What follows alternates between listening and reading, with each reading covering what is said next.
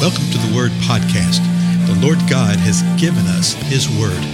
Let us learn it. Let us live it. Let us rejoice in it. Spread the Word.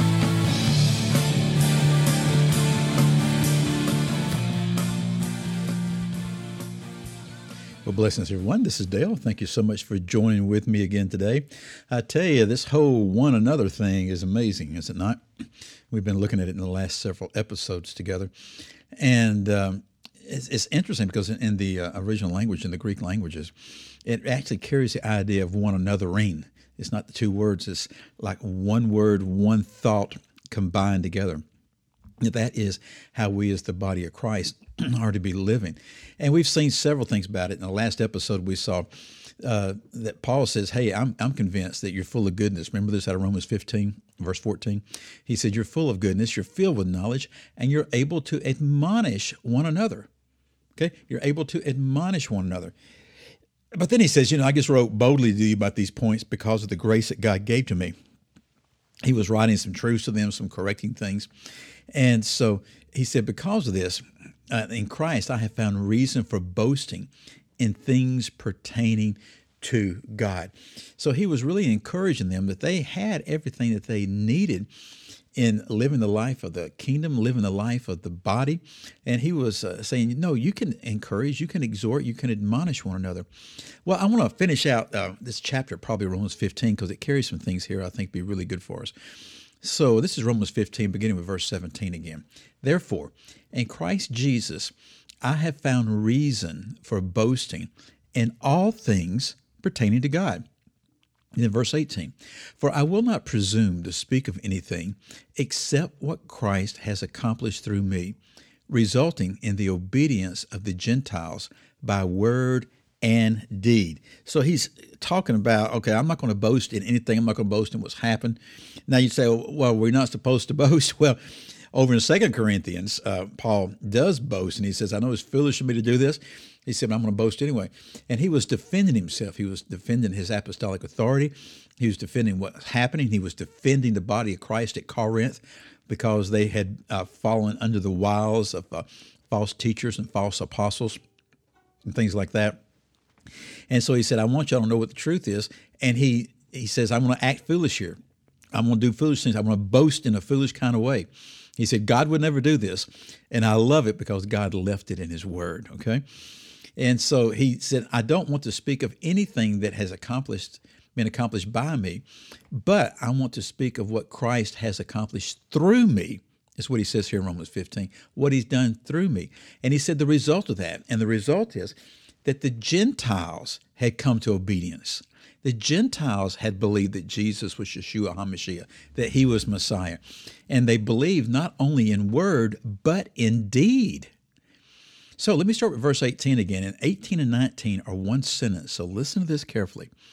For I will not presume to speak of anything except what Christ has accomplished through me, resulting in the obedience of the Gentiles by word and deed, in the power of signs and wonders, in the power of the Spirit, so that from Jerusalem and round about as far as Illyricum, I have fully preached the gospel of Christ. So he's declaring what the Lord has done in and through him, that he has preached fully the gospel of Christ. But it wasn't just in word. Did you notice that? The Gentiles had been obedient by word and deed, but Paul came with the gospel of Christ in the power of signs and wonders and in the power of the Spirit. This is something that is sadly missing today. You will have those that profess to preach, but folks, as one person said to me yesterday, isn't that just a lecture?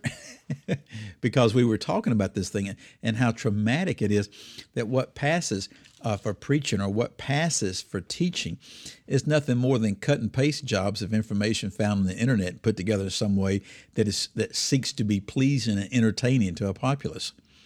And Paul did not do that. He preached fully the gospel of Christ. Fully, meaning the complete, total truths about it. And he did so in the power of the Spirit and in the power of signs and wonders. There was the proclamation of the gospel in the word, and there was manifestation of the gospel in signs and wonders.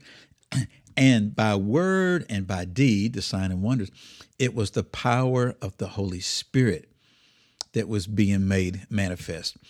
That is so needed today, that the power of the Holy Spirit would come, and not just in the showy thing where we can see things and point to it and say, oh, well, that's a miracle, that's what the Spirit's done, this or that. No, it's to where the power of the Holy Spirit would be released in such a way that lives would be changed, and that the true signs and wonders, the transformed lives, would be made manifest. But I tell you what, it's not going to happen in what passes as normative Christianity. Right now, folks, we're basically just treading water. Right now, for the most part, in the Western church, we're just mailing it in. And it's the type of thing, if you just pay attention, you'll see it day in and day out. So let's look at the last two verses real quick in the time we have left. Romans 15:20.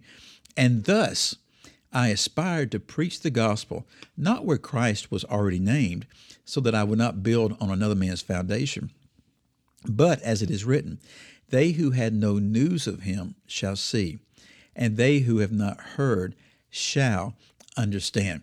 Paul actually gives some initial insight into this again in 2 Corinthians, where he said the same thing, that he didn't want to build upon another man's foundation. Not that that was a bad thing, okay, because we need one another in the body of Christ. And we all had varied gifts and callings, and we are all one of another.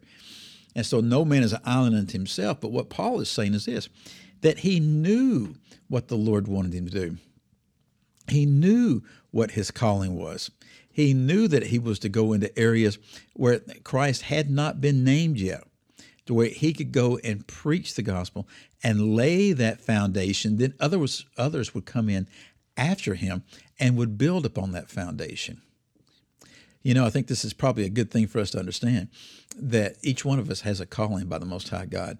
Each one of us is gifted by the Most High God to implement that calling, whatever it may be, and however he may manifest it.